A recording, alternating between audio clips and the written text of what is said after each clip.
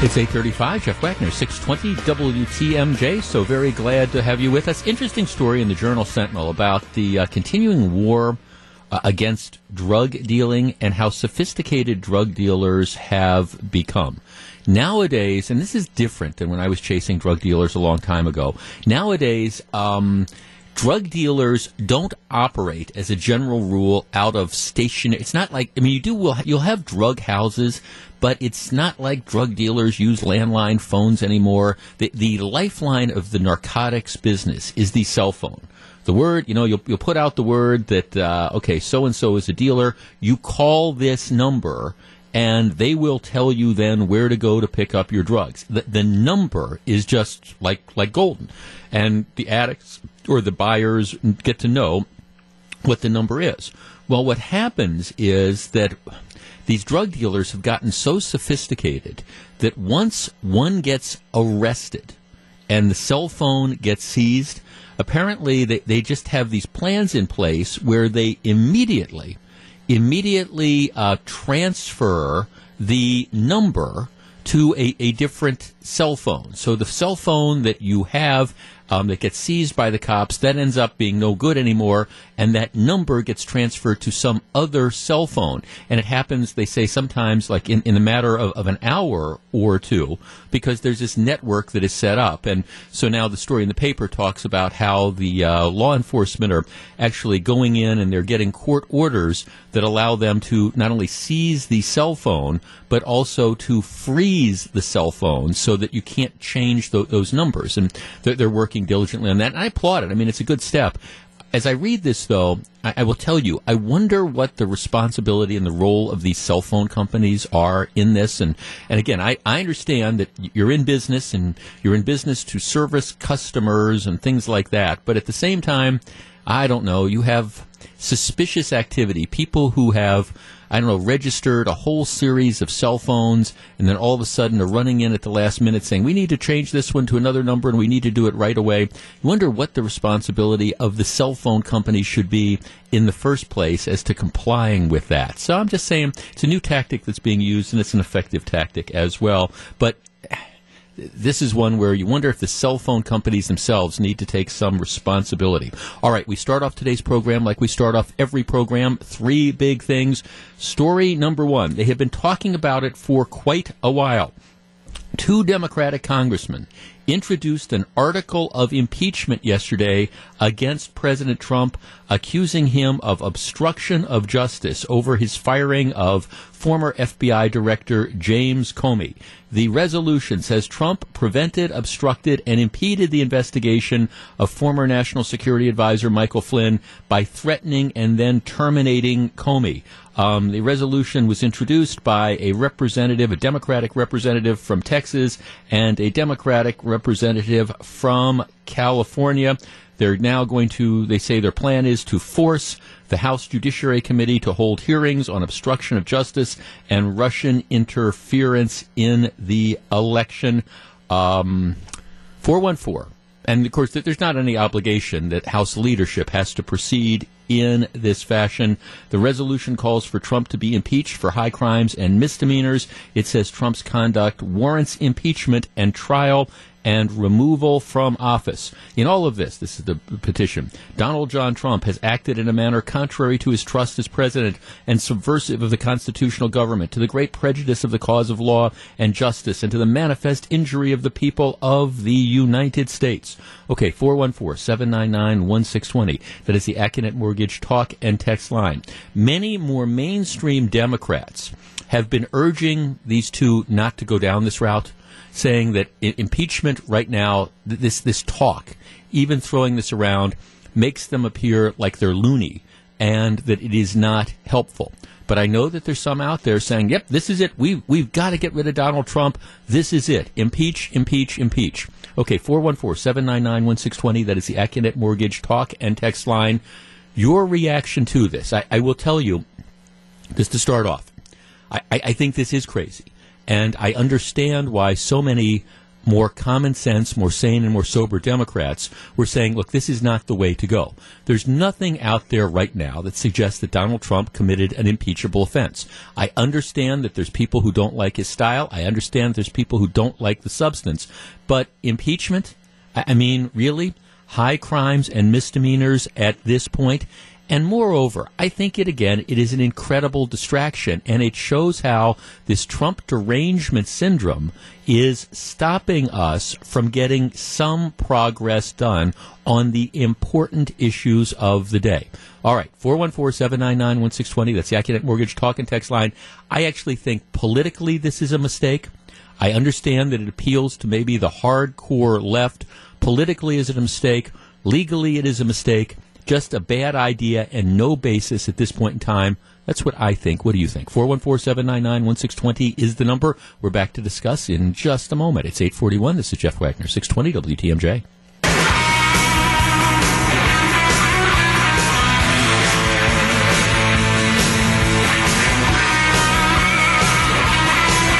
It's 8:45. Jeff Wagner, 620 WTMJ. So very glad to have you with us. Roger Waters brings us his Us and Them tour to the BMO Harris Bradley Center on July 29th. That's a Saturday. And we're giving you a chance to win a pair of tickets all this week and all next week. Be listening to my show sometime between 8:30 and noon each day, and you could be enjoying the music of Roger Waters featuring songs from Pink Floyd right here on 620 WTMJ. All right, they've been threatening to do this for a while. Yesterday, 2 Democratic representatives introduced articles of impeachment. They want the House Judiciary Committee to hold impeachment hearings alleging that President Trump obstructed justice. I think politically, while this is perhaps red meat for the hard left, politically, bad idea, and in the real world, an even worse idea. Let's start with Scott in New Berlin. Scott, you're first. Good morning. I just think it's the dichotomy of politics today. There was a short time ago where they were going to impeach Hillary Clinton for emails and Benghazi, and those investigations went away after the election. If it was Hillary Clinton did any of these things, they would be screaming for impeachment. But we support our side, whether blue or red, no matter what. We don't care if they're grabbing stuff, if they're shooting people in the street, Benghazi, emails. Nobody cares what their side does. And that's why, basically, we will never have a functioning government in the near future when there is no semblance of decency or expectations from our elected officials. Well, I mean, I guess Scott, I'm not sure I agree with you. I mean, I don't know. First of all, well, it's under the radar screen. There's actually a lot of stuff that is getting done, and we're going to be talking about that over the course of the next couple of days. Now, I understand if you've got the Democrats right now who are obsessed with Russia. That's it. And as I've said before, while I don't think there's any criminal evidence of any criminal activity, some of the stuff. I mean, what is Donald Trump Jr. really doing taking this meeting? So, but I understand optics and things like that. But the truth of the matter is, we have become completely divided. There's no effort at all to try to work across the aisle. I concede that. But even having acknowledged that, it's one thing to say, okay, we're just are ideologically poles apart and we can't reach agreement. It's another thing to say, okay, we're going to try to impeach the president. And what I think is interesting about this whole effort is that, again, not even the mainstream Democrats, and this is the problem that the Democratic Party has right now, because you've got what I'm going to describe as the grown-ups. You've got the more sane, sober Democrats who see electoral opportunities. They say, okay, well, maybe, we're looking at these poll numbers and there's dissatisfaction with Donald Trump, and maybe we can pick up the 20-some seats we need in the House to take back control of the House, and maybe in the next election we can swing a couple seats even though the electoral map doesn't look good for us, and we've got a chance to take control of the U.S. Senate. But our concern, I think, that for the sane and sober, the grown-ups in the Democratic Party, is that they don't want to get distracted on this chasing at windmills type of stuff. Because just like, and I go back to the analogy of the whole debate about Act 10. When Scott Walker rolls out Act 10, I think reasonable people could have said, okay, maybe this goes too far. Maybe we don't need to completely eliminate collective bargaining rights, all that type of stuff. But the reaction, the hysterical reaction, was so out of proportion to what was going on that I think that there were a lot of mainstream or independent voters who looked at this and said, this is nuts. You mean we've got all these union activists who are pouring in from all over the country and staging these takeovers of the state capitol, and you've got the Democratic senators who are heading to Illinois, all because, well, okay, some people are going to have to contribute more to their health insurance plans and their retirement plans. It was so completely and totally out of proportion to what was going on that there ended up being a backlash. I think the sane, sober Democrats, the grown-ups, are concerned about stuff like this, and they're concerned about the American public saying, well, okay, maybe we think it was dumb what Trump did in this regard, or maybe we don't like the tweets or whatever, but this idea that you're talking about impeaching him for high crimes and misdemeanors, it ends up being a distraction. And just like I have been critical of the Trump administration for the tweets and things like that I think take the eye off the prize, that end up distracting lawmakers from what is the important business of this country, which is trying to figure out how you're going to fix health care and trying to figure out where our tax reform is going to be and trying to make sure that we have strong national defense and national security and fighting the war on terrorism. And instead it's like Russia, Russia, Russia, Russia, Russia. Just like I'm concerned that the Trump administration has kind of fed into that with some of the tweets and some of the distractions and caused people to take their eye off the ball. This is the same sort of thing because there's no basis at all for impeachment at this point in time. I don't think there's ever going to be a basis for impeachment. And the political reality is, as long as the Republicans, at least for the next year and a half, as long as the Republicans control Congress, there's not going to be any hearings in front of the Judiciary Committee unless there's some smoking gun that's out there that I don't think any of us believe. And I understand that some of the people with the tinfoil hats don't want to accept that, but that's just the reality of this. So the notion of impeachment, come on. I mean, move on. Candidly, from a conservative perspective, it's if I were the Republicans, I'd be talking a lot about this because to me it demonstrates, again, how out of control some of the people on the other side are. And I think some of the sane, sober, grown-up Democrats appreciate that as well. Big story number one, impeachment articles have now been filed. My guess is they're going to go straight into that circular file next to the clerk's office. But that's just my guess. It's 8:51. When we come back, big thing number two. We're talking about the involvement of kids in government. Stick around.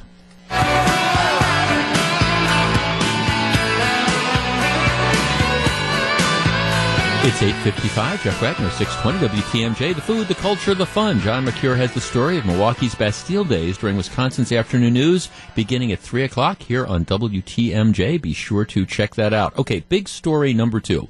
A lot of focus in the last couple of days over Donald Trump Jr. and his inexplicable decision to set up this meeting with this Russian lawyer. Again, as I explained yesterday, again, for some people, they need to take off the tinfoil hats. While I think it's bad optics and while he shouldn't have done it, that this idea that this is a criminal activity, it just, I don't think any sane, responsible prosecutor would bring charges based on this. I'm not at all convinced that saying, hey, I've got dirt I want to share is an in-kind contribution in any way, shape, or form. And I'm not sure it's ever been treated as such. And if it is, I think you're going to have a lot of politicians on both sides of the aisles who might be looking at being criminally charged themselves. So I don't believe that he committed a crime, but it was a dumb thing to do. And we'll talk a little bit later on about whether or not some grown-ups in the room should have stopped that. But it does raise this sort of larger issue, and I want to be consistent here. During the Clinton administration, Bill Clinton rightfully, in my opinion, took a lot of heat for turning over the health care discussion and debate to his wife, the First Lady, who was at the time unelected, wasn't a senator from New York, wasn't Secretary of State, but it became, Hillary Clinton's health care initiative. And I think what a number of us found, that it was extremely just unseemly to say, okay, I'm going to take a family member and I'm going to have them invested in trying to shape national policy. And candidly, I think Bill Clinton would tell you that it ended up being a mistake to do that. So now flash forward. We're in 2017. You've got the Trump administration. Now, I get where this is coming from. Donald Trump, CEO of his own privately held company. And, it's a family-run business. He has surrounded himself with family members, his kids, his kids, their spouses, like this Jared Kushner. And that's that. If you're running a privately owned business, I understand that. Your succession plan is, hey, my son, my daughter are going to take over. They're going to be filling in for me. When I'm unavailable, talk to my daughter, talk to my son, talk to my son-in-law. That's how you operate a family-held business. I get it. But being the president of the United States is not the same as running a family-held business. And you have one situation after another where you've got, for example, Jared Kushner, who is the son-in-law. There's questions about whether he has a security clearance or what that security clearance is. He's taking all sorts of meetings. Ivanka Trump is at the G20 things, and they're at the summit. And typically what happens when the president leaves, you have a government official take his spot. It would be the Secretary of State. Well, in this case, Ivanka Trump, the daughter, plops her butt in the chair and, participates in lieu of her father. I think, fair is fair. And I understand that there's some people out there who, again, just hate anything that Donald Trump and the Trump family does. And I think that's over the top. And I also understand that there's people who say, okay, well, there's no big deal here, that the media is just out to get Donald Trump. And I think that there is some of that as well. But I will tell you, watching the role of the family, this kind of insular thing where unelected family members are starting to play a role, and a defined role, in operating the government of the United States, gives me pause. Do I think it's impeachable? No. But it's one of these things that, again, is leading to a number, I think, of the problems that the president is having, where you have, once again, family members. It's not the Secretary of State. It's not the Attorney General. You wonder who it is that is making decisions. And we didn't elect the daughter. We didn't elect the son-in-law. We didn't elect the son. You elected Donald Trump as the president. And I understand he wants to rely on family members, but when you're president, it's different than when you're running the country. He needs to learn that. It's 8:59. This is Jeff Wagner. It's 9:08. Jeff Wagner, 620 WTMJ. So very glad to have you with us. This ongoing debate about the state transportation budget, and the reality is, I think Assembly Republican leadership, while still obstructing a budget, is starting to come around to the notion that Republicans do not get elected to go to Madison to raise taxes. So the idea, I think they're starting to realize that tax increases are just not going to be part of this budget. And I would say to Republican Assembly leadership, if you want to, a year and a half from now, go to your constituents and run on policies that you're going to go to Madison and raise their taxes. I'll go with God. Just go do it. Bring that issue up in the primaries and see how many people get out of Republican primaries running on a tax increase budget. But I digress. One of the hesitations that a number of us have had about the transportation needs has been the question about whether or not there are efficiencies that you can continue to capture in the Department of Transportation that would save money. See, I've always believed that the tax increases are a last step, and you do it only after you have exhausted everything else, only after you are in fact convinced that there's nothing to be cut. There's nothing we can do to make an agency run more efficiently. And then, all right, maybe then you have to look at, as a last measure, increasing taxes. In my opinion, we are nowhere close to that when it comes to the operation of the Department of Transportation. From roundabouts to cost overruns, I think there is a lot of waste that is in the Department of Transportation budget. And there are a handful of lawmakers who are introducing a package today, a Department of Transportation reform bill, which, if passed, would bring us in line with at least a number of other states, and would probably lead to, at least potentially lead to, the reduction, substantial reduction in construction costs and completion times. And we're going to be talking to one of the authors of that legislation coming up around 10:35 or so. But again, it's one of these things that to me, ends up making sense. Before you start talking about going to the taxpayers and expecting them to pay more, you have to make sure that you've done everything you possibly can to make sure an agency is running as efficiently as possible. And I just don't think that's the way the Department of Transportation bids projects and does projects. So we'll be talking to one of the state representatives who's introducing that coming up about 10:35. All right, big story number 3, and this is a big story. The debate about right-to-work laws in Wisconsin effectively ended yesterday. Now, you will recall, a couple years ago, Wisconsin became one of, I think there's now 28 states, I could be off by one or two, but became, one of 28, 27, 29 states to pass a right-to-work law. The right-to-work law in Wisconsin says essentially that as a condition of employment, you cannot be required to join a union or to pay union dues. The unions challenged that. They said, okay, well, what this means is, you're sticking us with a bunch of free riders, because under federal law, unions are required to represent everybody in a work unit, even those who don't belong to the labor group. So the unions are saying, hey, this isn't fair to us. We have to represent people, but yet we don't get compensated for that. We should be able to require membership. The case was brought before it went to district court here in Milwaukee, and the federal district judge held against the unions, in large part because a couple years ago, the Court of Appeals had looked at an almost identical law out of Indiana and rejected the union's arguments. They essentially said, well, look, this isn't an unfair taking, because here's the deal. Unions, yes, you have to represent people who aren't your members and aren't paying dues, but still, you have the right to do the exclusive bargaining. Those individual members, those people who don't choose to belong to the union, they can't cut their own side deals. So you still have that power. That's what you get out of this. You have the exclusive right to negotiate for your people, and the other people are essentially stuck. They end up tagging along. That's what they give up. And so the Court of Appeals said there's no problem with this.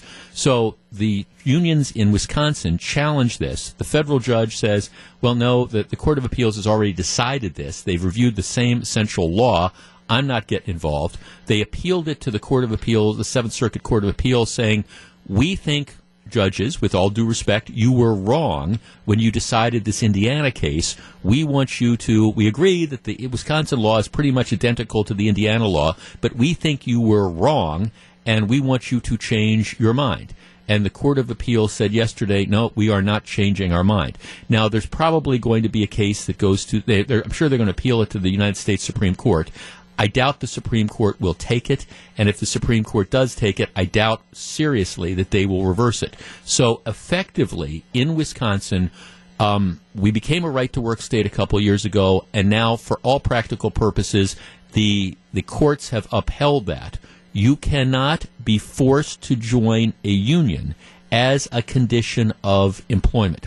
Right, 414-799-1620. That is the Accunet Mortgage talk and text line. You do, however, have to continue to be bound. If you're working in a place that has a union, that's a union shop, you don't have to join. You can't be forced to join. You can't be forced to pay dues.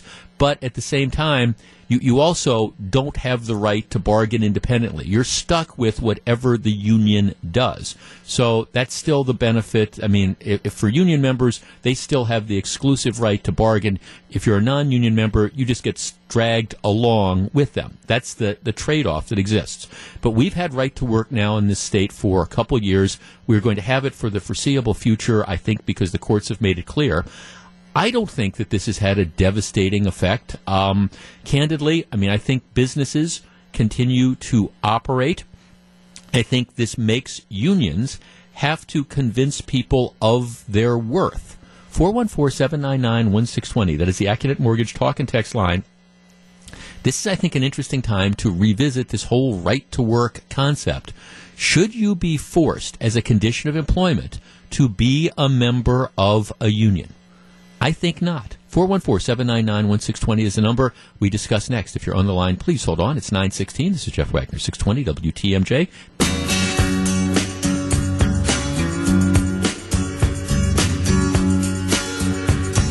It's 9:18. Jeff Wagner, 620 WTMJ. Roger Waters brings us his Us and Them tour. Brings his Us and Them tour to the BMO Harris Bradley Center on Saturday, July 29th. And we're giving you a chance to win a pair of tickets all this week and next week. Be listening to this program between 8:30 and noon, and you could be enjoying the music of Roger Waters featuring songs from Pink Floyd. How cool is that? Right here on 620 WTMJ. To the extent that there was any question about whether or not Wisconsin would remain a right-to-work state for the foreseeable future, that was ended yesterday by a decision out of the United States Court of Appeals for the Seventh Circuit, who rejected a union challenge to the state's right-to-work law. The unions made essentially the free rider argument, because the right-to-work law says nobody can be forced as a condition of employment to join a union or to pay union membership fees. All right? Union said, well, this is unfair because under federal law, if we're the exclusive bargaining agent, we have to represent these people even though they're not members of the union. And what the court said was, well, okay, yes, that's true, but it's not an unfair taking because you still get a value. You have the exclusive right to represent these people regardless of whether they're members or not. They can't cut their own deals, so you still get value out of this. Unions aren't happy with it, but it is the law and it is going to be sustained. All right, 414-799-1620. That is the Acunet Mortgage talk and text line. Right to work has been in this state for a couple years now. And when the law was originally passed, you had a number of people, again, it was sort of this hysterical reaction, this is going to destroy the Wisconsin economy, this is going to end the middle class. And the reality is that has not happened. Now, what's happened is, from the perspective of the unions, it has required them to demonstrate their worth to the potential members. They've demonstrated this idea that, hey, you know, if you want to join, if you want to sign up, if you want to be part of the union and make the decisions as to, hey, if we're going to be doing bargaining or whatever, if you want to have a seat at the table, right, you got to be a member.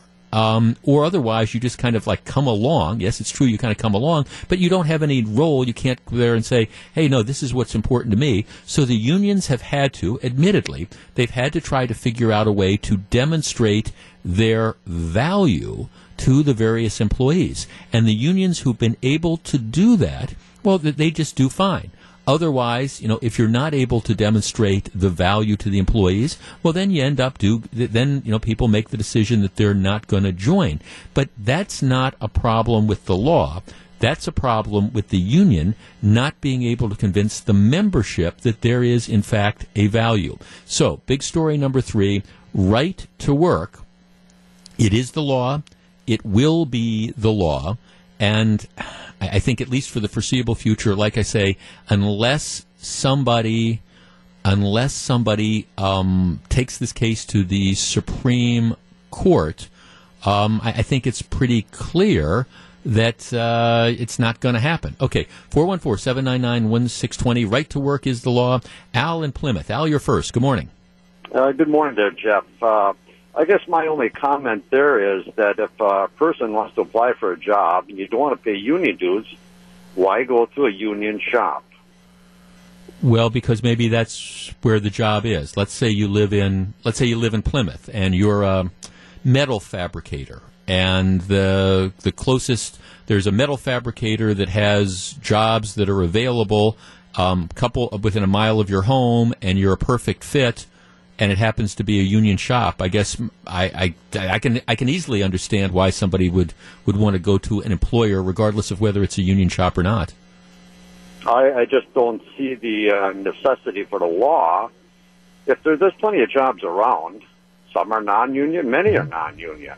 So why go to a union shop and apply there? Well, I guess again, I mean, I don't know how to answer it, Al. I don't know how to answer it any better than that. It's because you want the job. You're a metal, like I said, you're a sheet metal fabricator. All right, you've been working in that trade for years. The place you worked at has just closed down, or whatever, and you're looking for a job, and there's a place close to you that hires people that do what you want to do. You don't want to join the union, but you want to work at the job. I understand why somebody. They want the job. They don't care about the union one way or the other, but they don't want to be forced to join.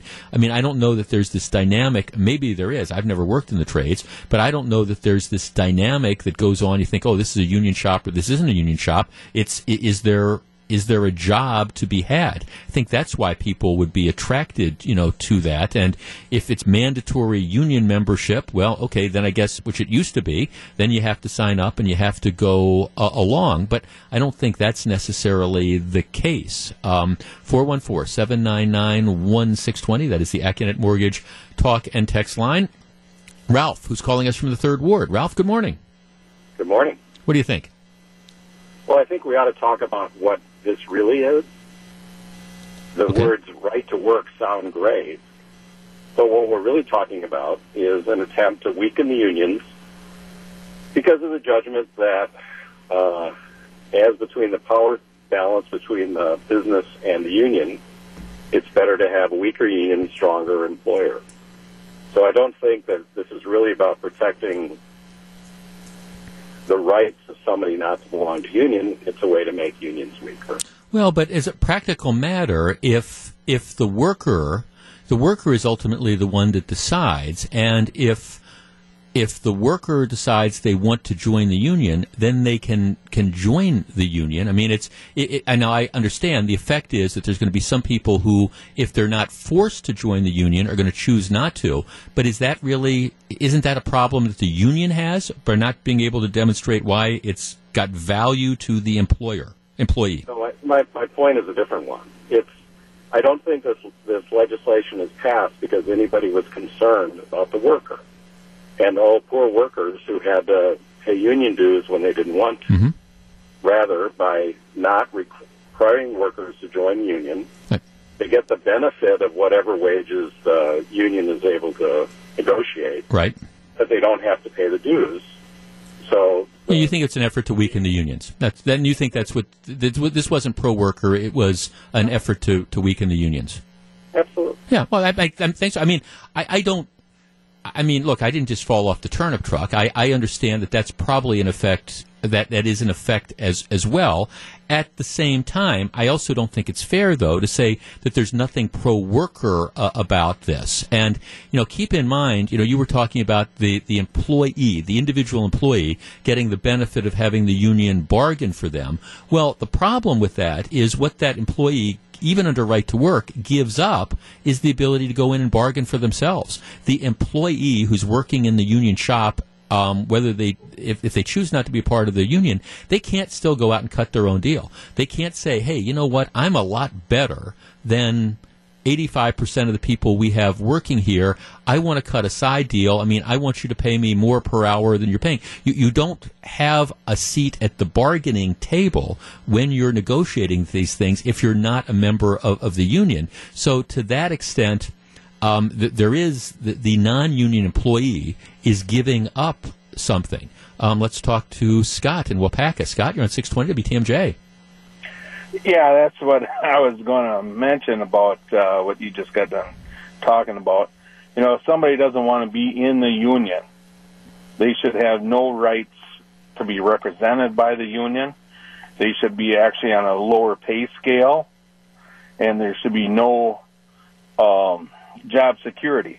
They should be the first one to be axed, and they have nothing to rebuttal on. Why would you put them? I'm curious.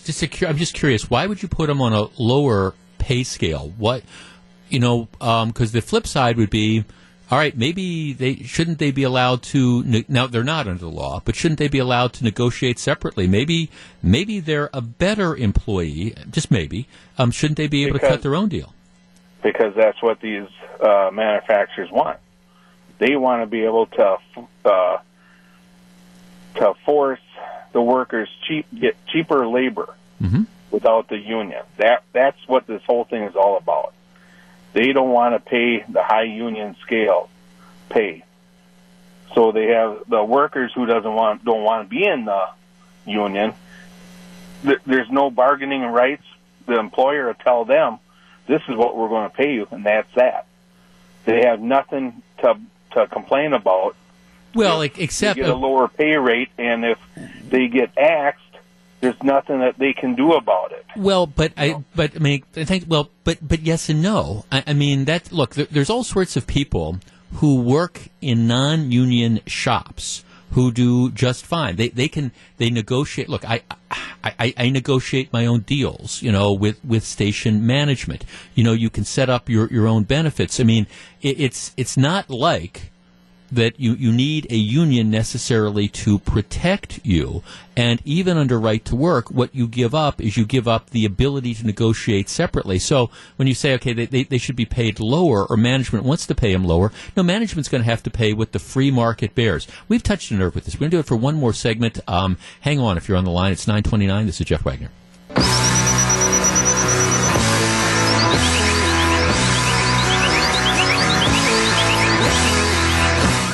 It's 9:36. Jeff Wagner, 620 WTMJ. So glad to have you with us. Let's talk to Dave in Appleton. Dave, thanks for waiting. Good morning. Good morning, Jeff. Right to work is exactly what it says it is. It's a right to work. I have the right to work for an employer and not have my union dues support issues that I don't support. Yep. And if I don't like my job, I'll find a different one. And if my employer is not paying me a fair wage for what my skill level is, I'll find a different job. I don't want my union dues supporting something I don't support, and that's the bottom line, and that's what it was all about. How do you respond, though, to the what I'm calling the free rider argument? The argument that says, okay, Dave, you've got this union in place. They are required by federal law to represent you. They negotiate wages for you. They negotiate benefits for you, and yet you don't have to belong to that. Does that strike you as being fair? Yes, because it's a democracy. If enough people don't pay you, then you're going to change the way you're doing business and maybe get more support. If the union is supporting what I believe in, I'll donate to their causes. Just like I donate to one particular political party over another because I believe in what they stand for. If the union wants more money, get with the program and support what the majority of your employees want. Yeah. Now, thanks. I mean, again, this is you do have that kind of free rider argument. I deal with this in a slightly different context. In Wisconsin, as a condition of practicing law, you must belong to the State Bar of Wisconsin. We have what I think the term is integrated bar. So every year, as a condition of keeping my law license current, and I keep my law license current even though I don't actively practice law, but I keep it current, I have to write a check to the State Bar of Wisconsin for whatever the fees are. I don't have a choice between belonging to the bar or not. If I want to have a law license, you got to belong. And there's been an ongoing debate in Wisconsin for years and years about whether or not that should be the case, because there's a lot of states that make the bar optional. Now, candidly, even if it was optional, because I think the State Bar offers all sorts of things of value, both to me and to the profession. The truth is, even if I didn't have to belong, I think I probably would.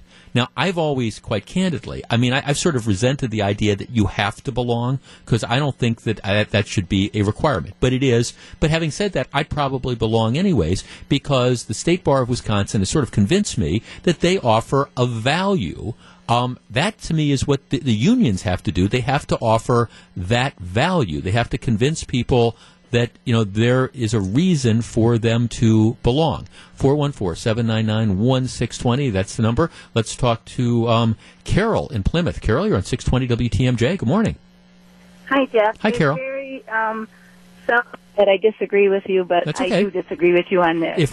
Carol, if we agreed all the time, life would be boring. That is what I always say. Well, I have worked for both. I mean, when I first got my job, it was, you had to join the union. But I'll tell you, now with pulling that out, okay, fine. If they want to make it so you don't have to join the union, then I'm sorry, the union should not have to represent them. If they get fired, then they should get their own lawyer. If I belong to the union, I paid my dues, they're going to use their lawyer and represent me. Why should they have to represent the guy that's not paying? That's just plain wrong. I'm sorry. Let me ask you this, Carol. Do you think, now, the reason that's the law is because federal law says you have to represent, everybody. Would you support a change in the federal law that said, all right, unions only have to support they only have to represent their members, and that would allow people who weren't members to kind of cut their own deals? Would you be in favor of something like that? Yeah, I think that would be fine. If you don't want that union, to represent you, there was a company, I won't say what it was, but they had one side of the building was union and the other wasn't, and guess what? The one that wasn't was getting a lot less wage. Mm-hmm. Well, wouldn't that then be an incentive under those circumstances for people to then want to join the union, if that was the case? All right. But see, you're not doing that. You're screwing over the union because they're getting all the benefits without having to pay a cent. Well, right, I guess, but they also, thanks, Nicole, but they're also stuck in the union. They're also, this isn't a union bashing thing. It's just kind of reality. They give up their right to individual choice in things. They give up the right that, for example, we're not a union shop here. They give up the right that they don't have the right to walk into the general manager's office and say, hey, look, this is where the show is doing. I want more money. If you want me to continue working here, this is what I'm going to do. You give up various rights. You are pretty much stuck with, whatever comes out of the union shop. I think it's an interesting question. And candidly, on a federal level, if you were looking at legislation which would look at the National Labor Relations Act, eliminate the obligation of unions to represent non-union members in right-to-work states, I think I would support that. I think I would. I'm not sure union leadership would, but I think I probably would for exactly the reasons you're saying, Carol. You got caviar for stop daydream, think about me.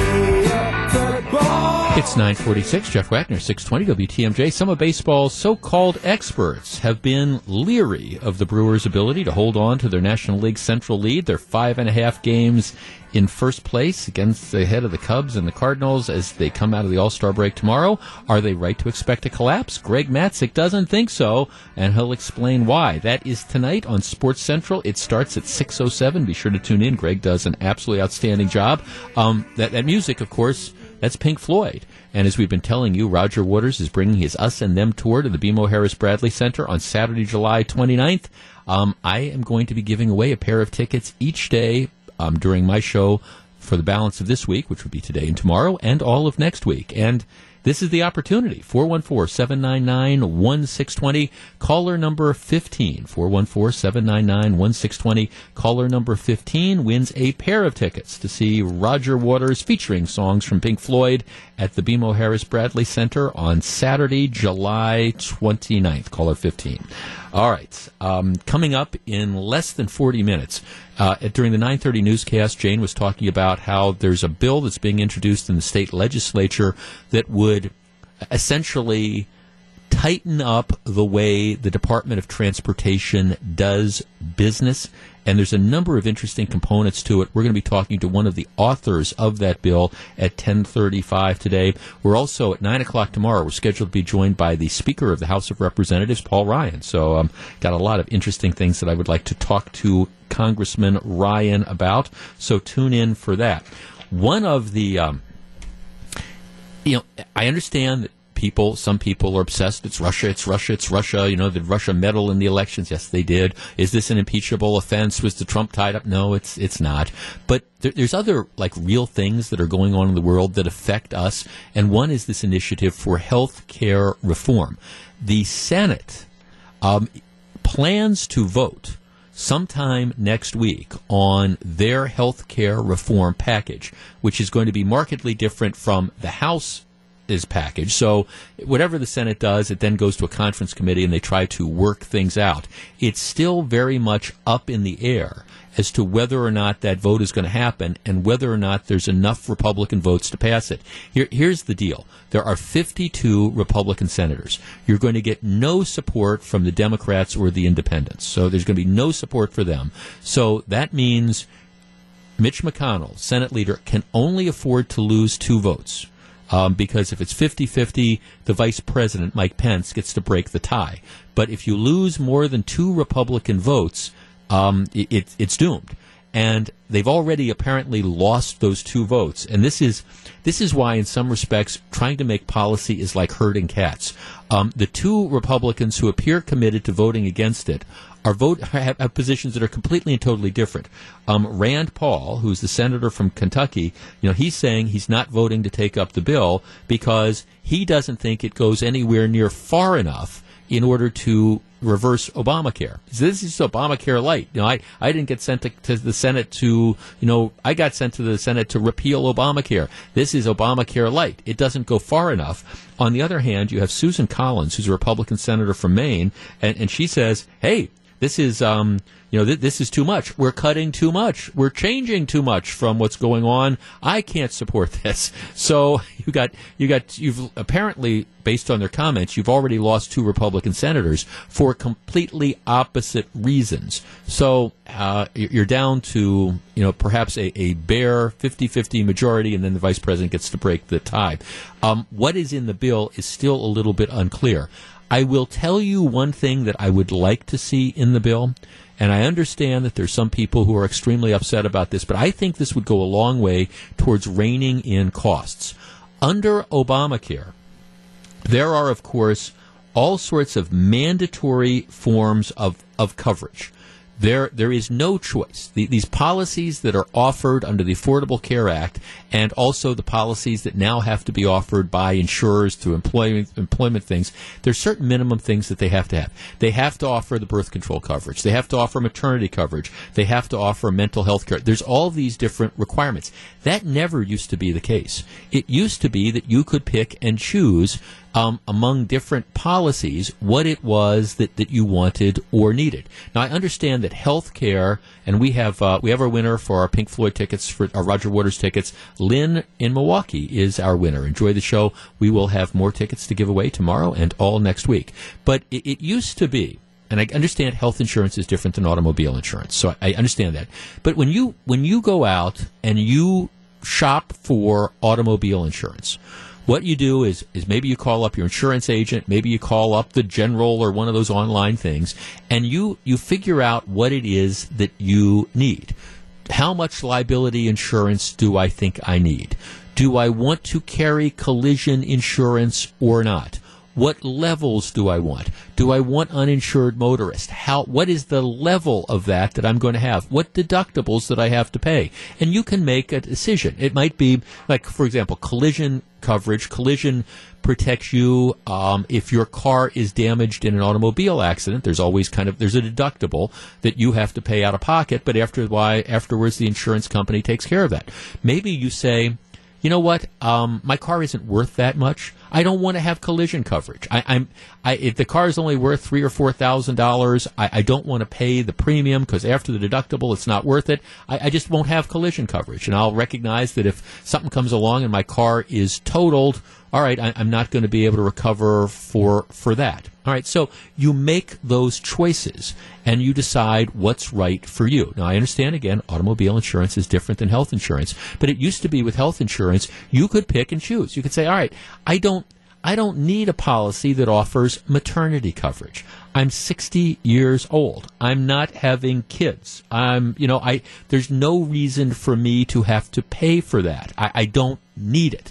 And it used to be you could able to make those decisions, and you could get policies that were tailored to your needs. No more.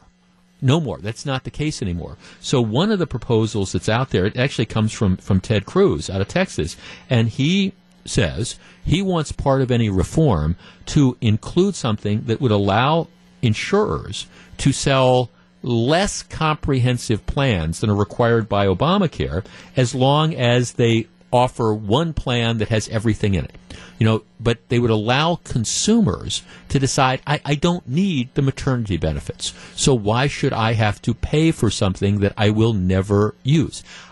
Now, there's some people that say that's just going to drive up costs, etc. But the truth is, to me, that's more of a free market sort of option.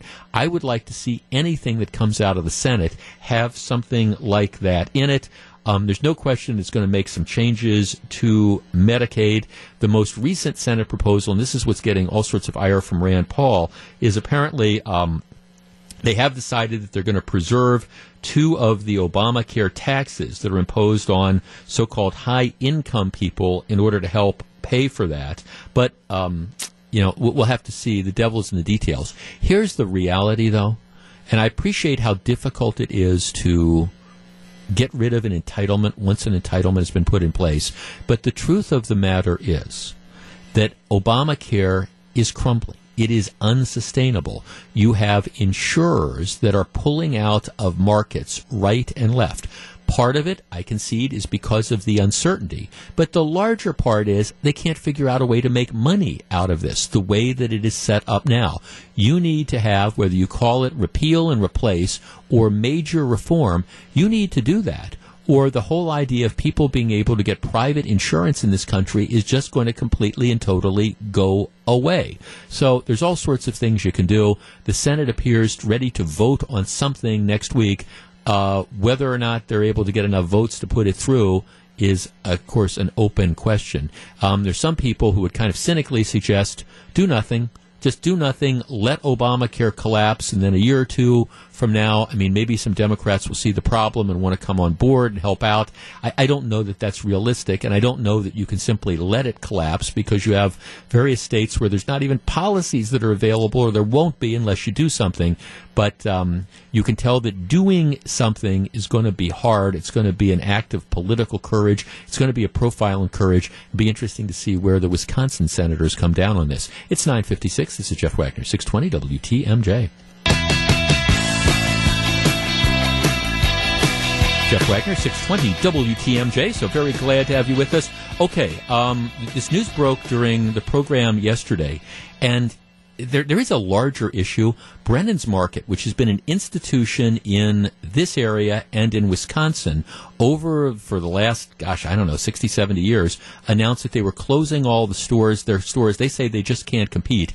I think that raises this larger issue about how we're going to be getting food moving forward and what it says about local businesses being able to compete. We're going to talk about that, and then coming up in about 25 minutes, we're going to be joined by one of the architects of this new bill that's out there to reform the Wisconsin Department of Transportation. That is all coming up. Stick around. It's 9:59. This is Jeff Wagner.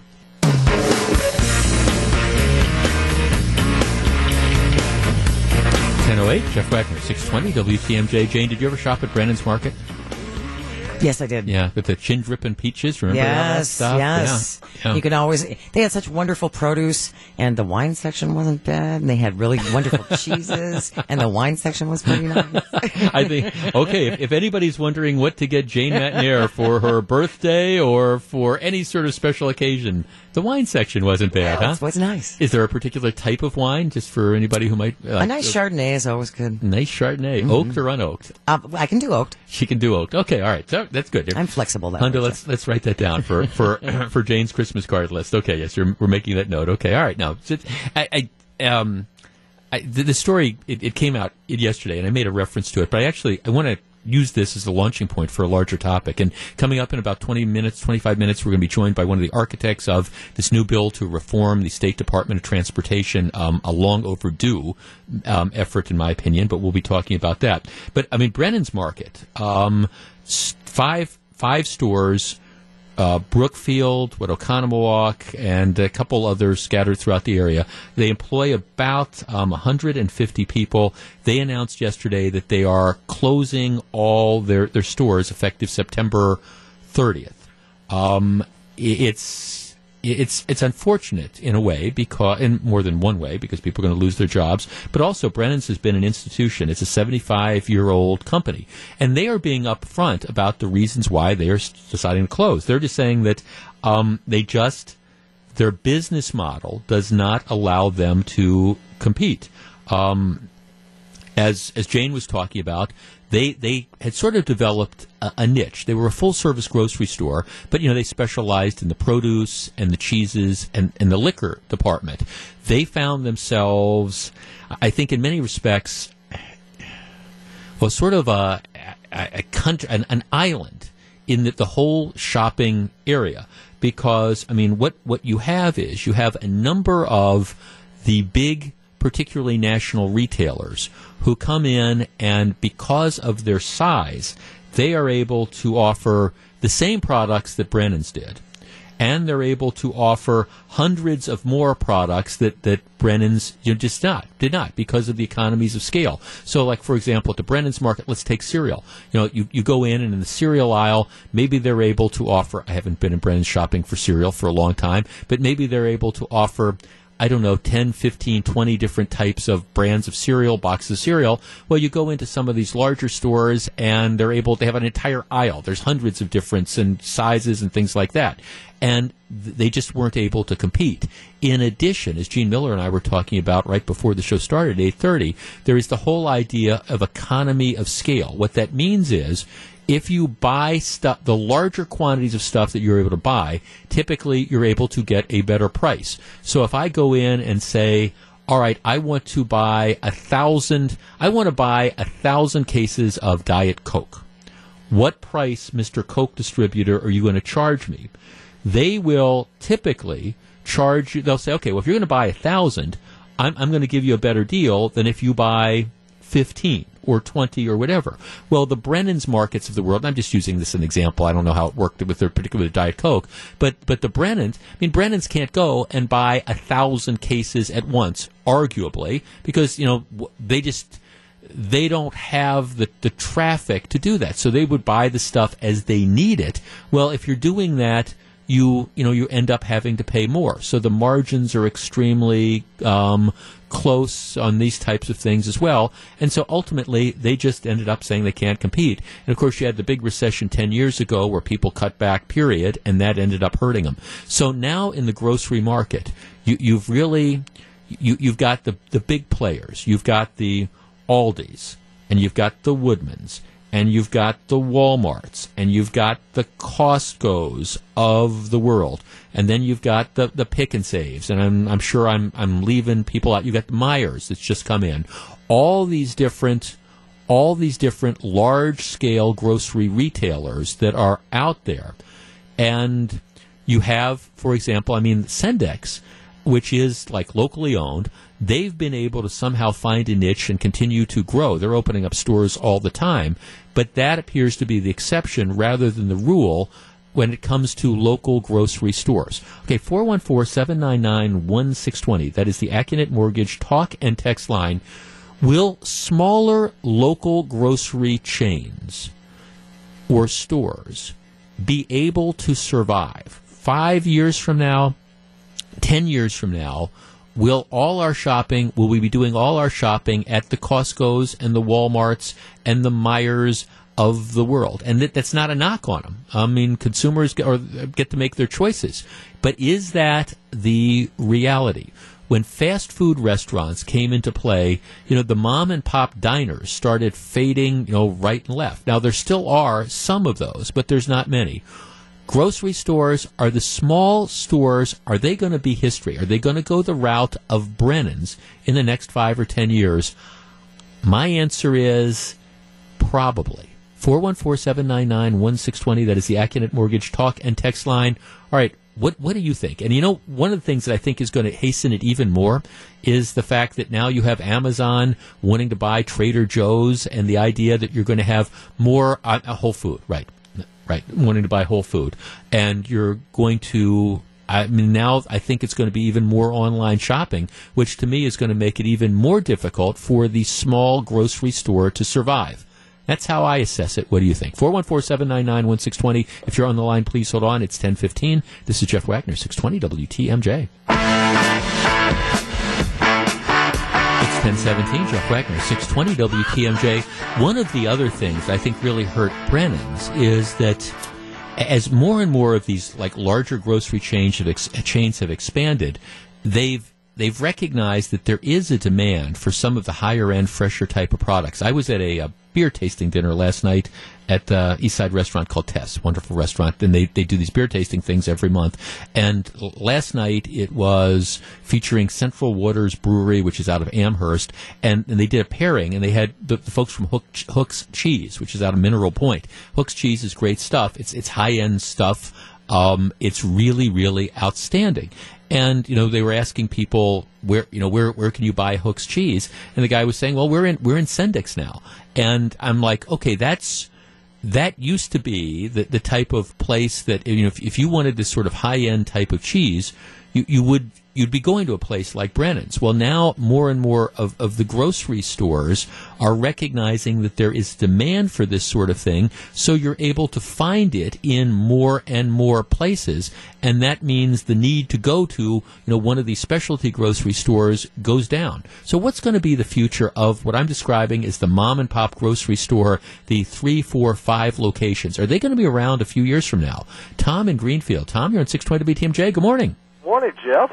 I think Brennan's is kind of like a niche store with their fruit, their cheeses, their wines, and stuff, and their meats and stuff like that. And I'm not a shopper, not a regular customer of theirs, but I've gone in there off and on. And I think that if somebody like a Sendik's or somebody else could grab them up and actually reshape them in that, I think that they could be around. I mean, be part of their chain or something like that. I think, like you were just saying, that some of their stuff probably has been, then put to some, like Sendik's or some of the other stores and stuff like that. It's kind of a shame, but I guess that's the way the thing is these days. But how big can Amazon or any of these other players, as you want to call them, that you call in a grocery store or in a business or in a retail business go before they're going to blow on up and with different types of antitrust suits and everything else? And it'll be curious. I mean, it'll be interesting to see, but I'm not sure. I mean, right now this really is kind of the golden age of shopping when it comes to grocery. I mean, you look at all the different grocery stores that are out there and the choices that are available. I mean, there's all these different price points, and from a consumer's perspective, it's really a good time. You have so many different choices that are out there, whether it's the Pick and Saves or the Sendik's or the Piggly Wigglies around, or again the larger things, the Costco's and those type of things. One of the things that I think really is also impacting the grocery market is that, look, there's some chains, let's face it, and I don't want to necessarily name them, but that are very they're very minimalistic. Okay, the shop it's about price. And they're not about amenities, and you have to pay to have the cart, to have a shopping cart, and those type of things. And it's like walking into a warehouse. But that has an appeal to some sort of people. Then there's the other stores. What's really, I think, helped a lot of the mom and pop stores over the years is they have been able to specialize, whether it's the high end meats or things like that. But what's happening is more and more of the larger chains or the national chains are recognizing that there is a market for that, and they're going after it. And so you have somebody that goes out to, fill in the blank, Costco. You go out to Costco and you say, okay, I really want quality meat. So, hey, now the kind of meat that you're getting at Costco might be as good as the type of meat you could get at one of the smaller places. Plus, when you're at Costco, you've got all these other choices that are out there. I mean, that's the challenge. That's the challenge that people are facing. Mike, who is calling us from Northern Illinois. Mike, good morning. You're at 620 WTMJ. Hey, thanks for taking my call. Yes, I appreciate it. I like the evolution of life in business, certainly. Mm-hmm. And I think, there could be some opportunities in the specialty niches. But at some point, I ask myself, what do we want to live in? Do we want to live in a society, or do we want to live in an economy? And, the backbone of America, for centuries was the family farm. Sure. That's been under a lot of duress for the last 50 years or so, since Nixon administration. And I don't think the little guy has much chance in anything anymore. And pretty soon, I think we're going to be in an Orwellian, atmosphere. Let me ask you this, Mike: Who is to blame for that? Now, I mean, and the reason what I mean is, I hear people. Everybody complains. I hear all sorts of people complain about Walmart. All right, Walmart is taking over the world. They're driving the mom and pop businesses out, and there is truth to that. But at the flip side, we are our own worst enemies, because on Black Friday, everybody's lined up 40, 50, 60 people deep to run into Walmart and buy the DVD player for $49, instead of $90. Yeah, they get whipped up into this feeding frenzy. I'm with you, but at some point, it just doesn't make sense to where the big guys get to step on the little guys. If the little guys had the same accounting opportunities and but tools, they don't. Offshore. Yeah, no, I mean, thanks. That's the whole point. Right, they don't. Right. No, thanks. It's not a level playing field, and I think what we need to do is understand that the backbone of America is mom and pop businesses. It's a whole lot safer, to have thousands of grocery stores in a region than it is two. No, and I don't disagree. And thanks for the call. I guess, for example, that's one of the reasons that when I have my prescriptions filled, I still use a locally owned pharmacy. And it's not to knock the chains. As I drive home, depending on which route I take, I will drive past 4 or 5 different pharmacies. They're ubiquitous in the area where I live, and I still continue to go to the locally owned one, because I think it's important to support the locally owned business. So I am doing things like that, but at the same time, I do notice as I go into the locally owned business, the type of things they offer have been dramatically cut down. If I go to the CVS, there's a CVS and there's a Walgreens on my way home, okay? If I were to go to one of those and I walk in addition to just the prescriptions, they've got a big greeting cards section, they've got, 6 or 7 different aisles. There's all sorts of other things I could pick up. If I wanted to buy deodorant or hairspray or soap or whatever, I'd have choices of 10 or 15 different brands. You go into this local pharmacy that I patronize because it's local, and there's maybe one brand, and it's just, that's what they're doing.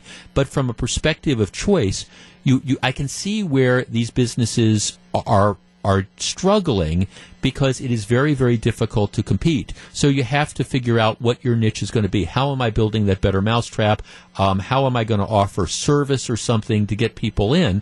But I understand why people would go into, again, the CVS or the Walgreens, because you're like, all right, I want to get my prescription, but while I'm here, I want to pick up the shampoo. And if I go to the locally owned one, they've got 2 brands of shampoo. If I go to the CVS, they've got 20 different brands, and they're probably arguably going to be cheaper. It's tougher and tougher. I don't want to see the small businesses go away, but I also, Mike and I were talking about accounting. There is, like we started this segment, there is that economy of scale. The truth of the matter is, if you buy 100 cases of beer from a distributor, you're going to get a better price than if you buy 5 cases of beer. And the small guy is only going to always be able to buy 5 cases, because their volume isn't going to match it. It's a battle. I hate to see Brennan's go. I would hate to see other similar stores go. I do, unfortunately, think it's the wave of the future. It's 10:26. This is Jeff Wagner.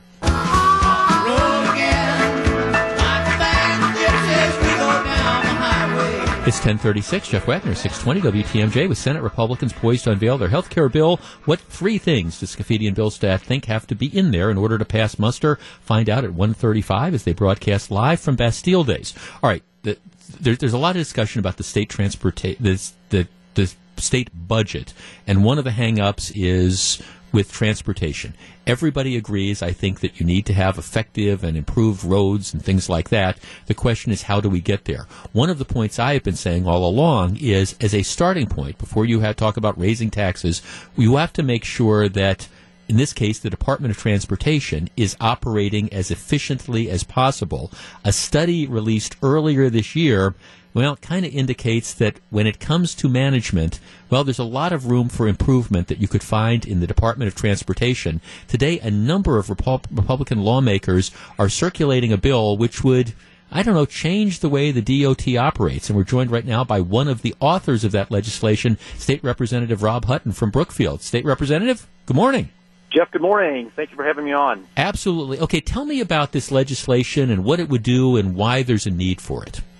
Yeah, so I think you set the ball in the tee appropriately, Jeff, when you talked about the fact that when we're looking at the overall state budget and in this case, DOT, and all the discussions about how we're going to fund roads going forward, I think it is incumbent upon us as Republicans and as conservatives to really be leading with, have we looked at all the opportunities to reform, in this case, the state agency of the DOT, and ensure that it is operating as efficiently as it possibly can before we start looking and peeking inside the pockets of taxpayers for more money to fund it. And you referenced the audit that came out earlier this year that made it very clear that there are ample opportunities within the DOT to do things differently, to do things more effectively and efficiently, and we are simply, as Representative Sanfilippo put this legislation together with the rest of us, said we want to prioritize, as conservatives, needed areas of reform and focus there, find out what that ultimately drives in terms of not only a better product, but a more efficient product cost-wise, before we embark on this idea that we need to look at easy solutions of raising revenues. We're talking to State Representative Rob Hutton. Rob, let's talk a little bit about this what's described as a design, build, finance model. What is that, and how would that come into play when we're talking about road building in Wisconsin? Yeah, that's a great question. It's a relatively new concept for a lot of people, including those in Wisconsin, but it has been a design-build model that has been used very effectively, quite frankly, around the world in other countries and in many states, even in the United States, that it's become a more popular model for how the public and private sector can work together. And in the case of roads or even vertical buildings within government, there are opportunities for this almost venture capital model for the private sector to look at an investment in a public infrastructure and say, we can invest in this, we can control all of the design elements, the engineering elements, and the construction element, and then enter into a lease agreement with the public sector, in this case the state government or the DOT, for a long-term use and lease model for those roads in this case. There are a lot of merits to it. It is still something that is being seen more and more widely as a alternative to always publicly funding these projects. Mm-hmm. And we're simply saying it needs to be on the table as a discussion point, as an option. We want to encourage the DOT to look at this design-build model, and as projects come forward, say what would be the alternative and what's the benefit to the infrastructure needs in Wisconsin, and what's the benefit long-term to the taxpayers in Wisconsin. One of the components of this bill would also repeal the prevailing wage. How important is that in order to control costs? Yeah, it's certainly very important, Jeff, and we did some good work in reforming the prevailing wage law last session. We did maintain the state funding prevailing wage law for all state-funded projects. We need to finish the job there and free up the private sector to really determine what construction companies are best suited for those projects, and let the fair market determine not only who those firms are, whether they're very viable union firms or very viable non-union firms, and set the wage scales accordingly. One of those classic cases where government inserts itself into, in this case, the wage model and does a very inadequate job doing it, and it ultimately ends up costing taxpayers significantly more money. We're simply saying, let's get government out of the business of setting wages for publicly funded projects. It's very important that we finish the job and completely repeal prevailing wage in this session, and we think it's important enough that we included it in this legislation. Rob, one of the other interesting things in the legislation, whenever I talk about roundabouts, my phone lines will explode. People loving them, hating them. There's something in this legislation that would put referendum requirements for roundabouts. What's that all about?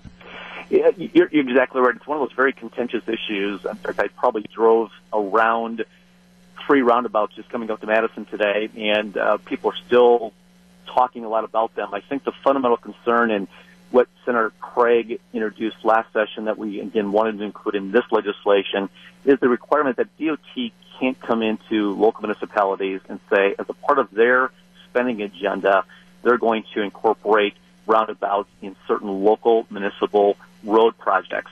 We really want the hands of those decisions to be not only within those local municipalities, but in the taxpayers of those municipalities, and require the DOT and those local entities to put out a referendum when there is a recommendation for a roundabout, and let the taxpayers decide, those that are using those roads day in and day out, if that's where they want to see their tax dollars spent.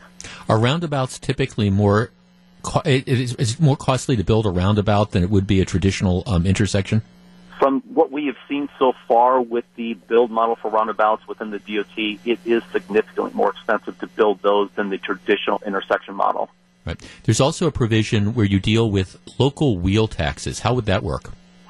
Well, again, we're looking at more local control with the issue of wheel taxes and putting those decisions in the hands of local taxpayers to determine if and when they feel a wheel tax is appropriate versus those being handed down and administered through the DOT.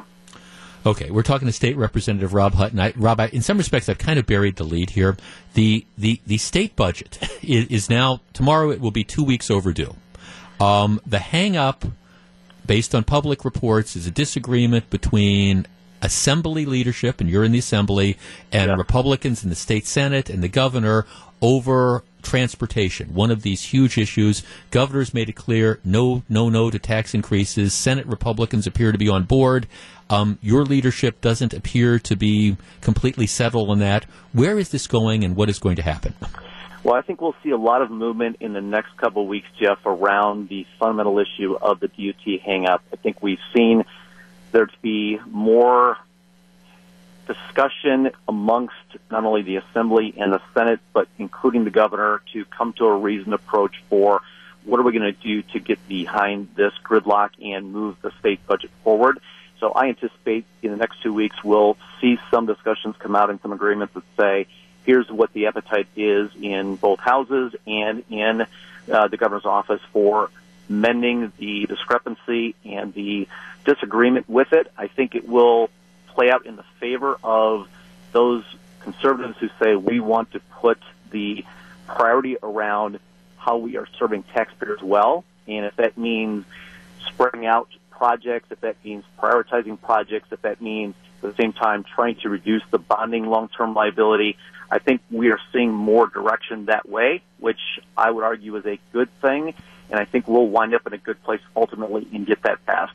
Do you think that Assembly leadership is prepared to move off of gas tax increases at this point in time, or other revenue-generating things, and look to perhaps other ways of figuring out the transportation problem?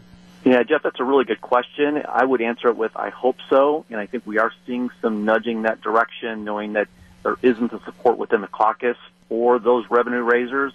There certainly isn't an appetite without there being a major reform component to it. And I think we're hearing from the taxpayers in Wisconsin that they're looking for a more effective government, not a more costly government.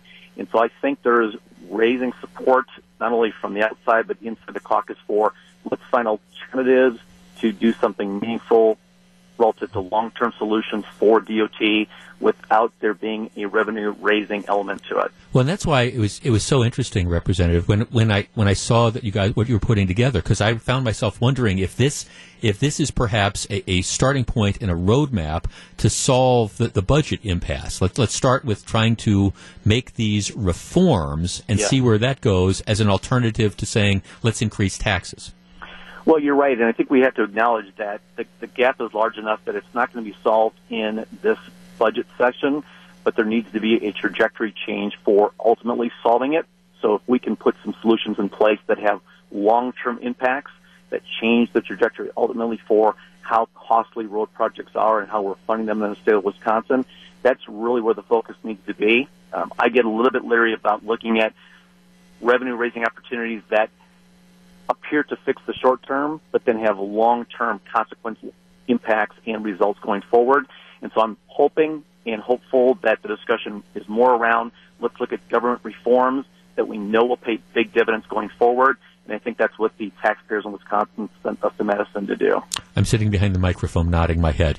State Representative Rob Hutton, thanks for spending some time with me this morning. I appreciate it. Jeff, thank you. Good talking with you. Absolutely. That's State Representative Rob Hutton from Brookfield. Let me give you the takeaway of that. First of all, this bill to reform the Department of Transportation, to try to look at different models for how we commission road building. But the takeaway, and this is something I have been waiting to hear for a long time, I think Assembly leadership for too long has locked onto, we want to raise revenue. We want to talk about raising gas taxes or imposing a sales tax in addition to the gas tax, those type of things, which are it's political suicide, and it's I think it's been made clear by both the governor and the Senate that it's a non-starter. So why bang your head against the wall? And my argument has been, if Republicans in the Assembly seriously want to run on increasing taxes, fine, pass this budget, and then what you do is then come back a year from now and next summer, go to your constituents and campaign on a policy of, we want to raise the gas tax, or we want to impose a sales tax, or we want to do toll roads. If you want to run on that, run on it. My guess is, if that's going to happen, it's going to be an electoral bloodbath.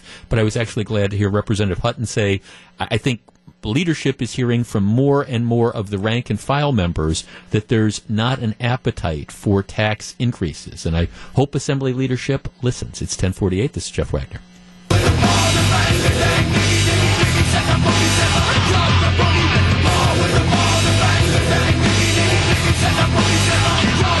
It's 10:52, Jeff Wagner, 620 WTMJ. Now, you might be asking, why are we using Kid Rock bumper music right there? Well, because, Kid Rock, whose real name is Robert James Ritchie, Kid Rock, Robert James Ritchie, is in the news because he announced yesterday, and this, by the way, this does not appear to be a joke.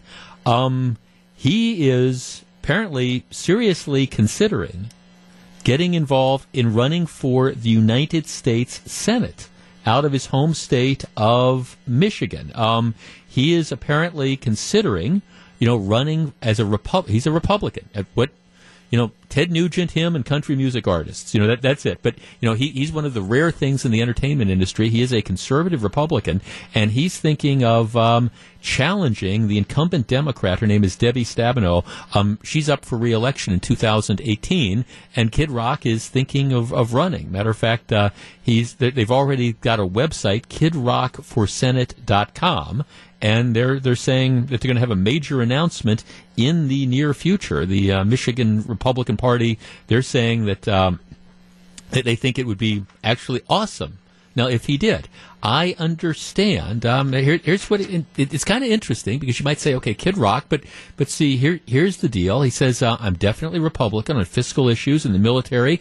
I lean to the middle on social issues. I'm no fan of abortion, but it's not up to a man to tell a woman what to do. As an ordained minister, I don't look forward to marrying gay people, but I'm not opposed to this.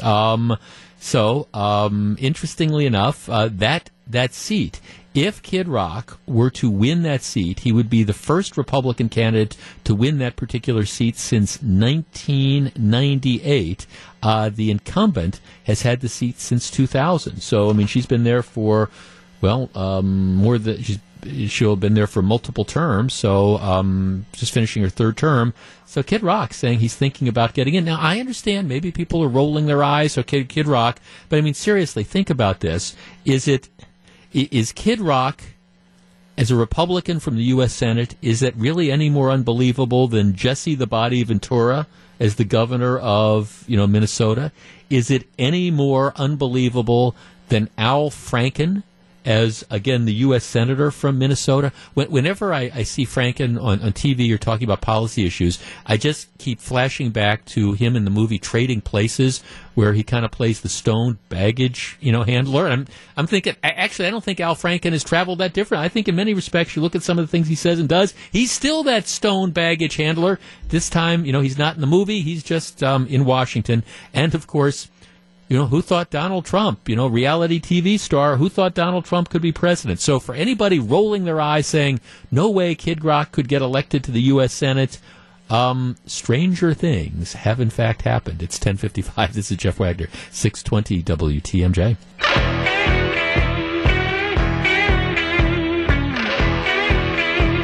It's 10:58, Jeff Wagner, 620 WTMJ. Coming up in just a couple minutes. The president says everybody would have done it. Really? We will discuss, and then at 11:30, it's Thursday, we kind of put aside some of the heavy lifting, and Pop Culture Corner today is going to be a fun one that everybody will be able to participate in. It's one of those topics that everybody's going to have an opinion on. I guarantee it. And there was a story yesterday I didn't get a chance to mention, but it's good for Wisconsin, but it also raises this larger issue. Kicked to the curb right now with the discussions about health care and tax reform have been the whole notion of trade policy and whether or not it's a global economy and where we should be on trade issues. And I mean, candidly, one of the hesitations I've had about the current administration is this idea that, I believe that you have to look out for your own interests, but at the same time, you also have to be careful about being too much of a protectionist. Here's this story. Oshkosh Corporation is about ready to seal. Apparently they're on the verge of getting a, wait for it, $1 billion, B as in billion, dollar deal to build military trucks for the United Kingdom. Sale hasn't been concluded, but they're in this process. This would be absolutely huge for this company. The company right now employs about 3,700 people in their defense division. Most of them are working in the Fox Valley. This contract, this would be good paying jobs for thousands of Wisconsin residents for a long time. And I bring this up because this is trade. This is, okay, we've got the United Kingdom who is buying our goods and services. This is a big deal for a state company. If you start saying, all right, well, this is good, we want to do this, but at the same time, we're going to put all sorts of restrictions on, for example, what we're bringing in from other countries, where does that play out? You got to be really careful when it comes to trade.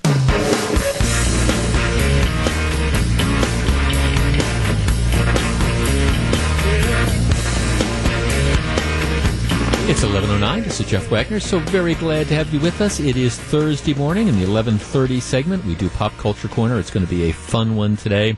All right. I went through this a little bit yesterday, but given the fact that there's people presumably wearing tinfoil hats that are out there off their meds, banging on the, Donald Trump Jr. is going to prison theory, I think it's important to kind of take a step back.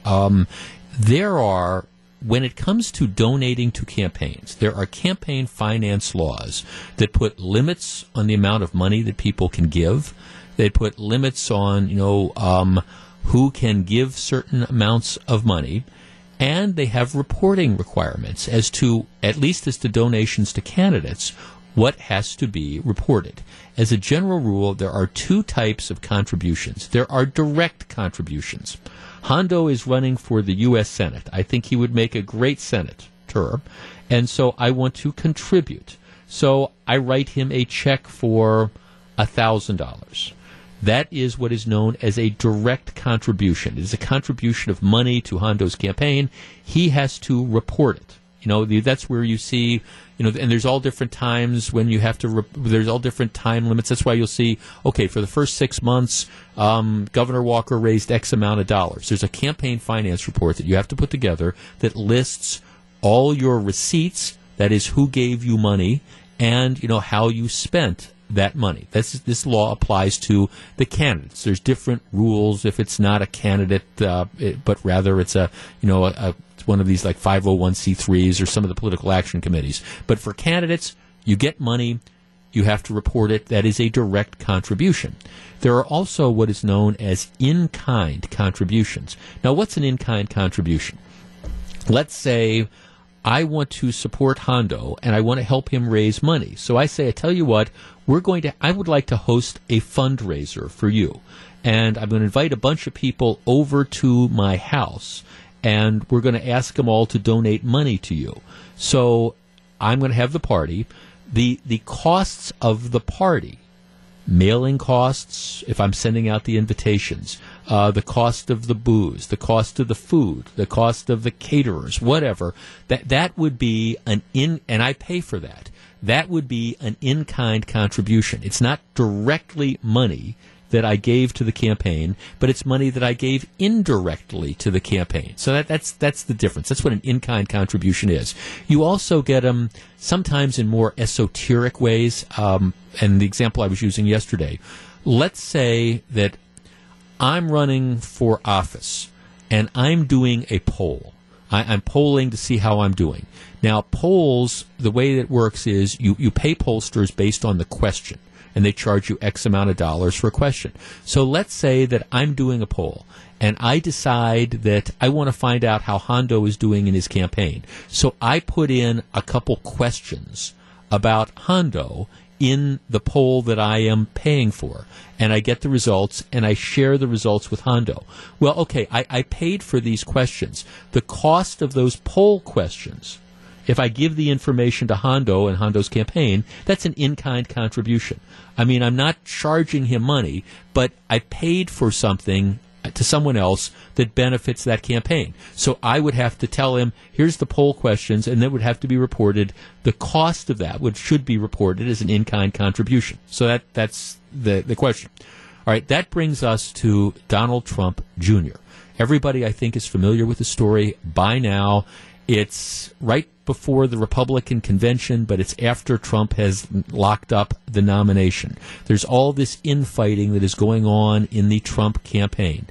Donald Trump Jr. gets some email by this intermediary who says, hey, I know somebody who's, I'm paraphrasing, but kind of got information from the Russian government. It's dirt on Hillary Clinton. Do you want to take a meeting? And he, in the exchange of emails, says, love it, let's set it up. And then they have the meeting. Nothing comes of it. It turns out to be a complete and total nothing burger. But Trump and his son-in-law, Jared Kushner, and Paul Manafort, who was involved in the campaign at the time, they apparently show up at this meeting. So this has, again, people just, bouncing off the walls. This is a crime. Well, first of all, I don't think any responsible prosecutor that the law says that you can't solicit, accept, or receive anything of value from a foreign person for a campaign. Now, I don't think in and of itself, hey, I've got some dirt on Hillary Clinton.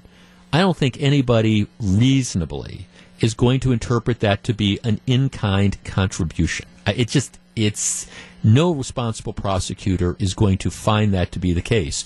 Otherwise, every time a campaign gets a call saying, hey, I've got some dirt on, I want to tell you, so-and-so, that person running against Hondo, they're a drunk. And, okay, you're going to have to report that? You're going to have to assign a value to it? I don't think so. Now, if, for example, someone gave the Trump campaign a report, hey, I've hired 6 private detectives, and they've gone out and they've done this. Here's this opposition research, this summary, and they paid $20,000 for it, and you give it to them. Well, that's probably something that has to be reported as an in-kind contribution. But just, hey, let's have a meeting because I might have some dirt. I don't think any responsible lawyer or prosecutor is going to interpret that as being an in-kind contribution. And I understand that there's some of the, we hate Trump people or the folks with the tinfoil hats that are running around going, no, it's a crime. I don't think any responsible person is going to, do that. But that aside, regardless of whether or not a crime was committed, and I don't believe one was, at the same time, all right, you do have a representative from a foreign government, or somebody purportedly a representative from a foreign government who reaches out to have a meeting like this. And at least in my opinion, all sorts of red flags should have been going off here about, all right, do I really want to be meeting with foreign nationals regarding this? Now, yesterday, President Trump came out, said he didn't know about his son's meeting with the Russian lawyer until a couple of days ago, and I believe that. But then he went on to say he did not fault his son for accepting the meeting. It was a 20-minute meeting, I guess, from what I'm hearing. Nothing came of it. Many people and many political pros said everybody would do that. Everybody would do that. All right, 414-799-1620. That is the Accunet Mortgage Talk and Text line. I could not disagree with the president more. I don't think everybody would do that. Matter of fact, I don't think anybody would do that if somebody was paying attention to what's going on. This is, I mean, I understand that political campaigns get contacted all the time. You know, we have dirt on so-and-so here, we'd like to share it with you. And so somebody might take that meeting. I get it. I understand that's what happens. But, of course, what makes this different is that, you know, it's information that is being proffered. Now, there was no information, apparently, that came out of this, but it's coming from foreign nationals. No, I don't think everybody would do it. Now, I don't think there was a crime that was committed, but from the optics of this, the optics, and I hate that cliche, but it's true, the optics are bad, and I guess I don't think everybody would do it. And I am surprised that more seasoned, am I surprised that Donald Trump Jr. jumped at this opportunity? But do I think that, no, I'm not. Am I surprised that cooler heads or some of the people that have been around the block a few times didn't say this is a bad idea, we should not take this meeting? Yes, I am. And I don't believe that everybody would do it. Do you? 414-799-1620. That's the Accunet Mortgage Talk and Text line. President says, hey, nothing to see here, and there might be nothing to see, but everybody would do it. I don't think so. We discuss next. If you're on the line, please hold on. It's 11:18. This is Jeff Wagner, 620 WTMJ.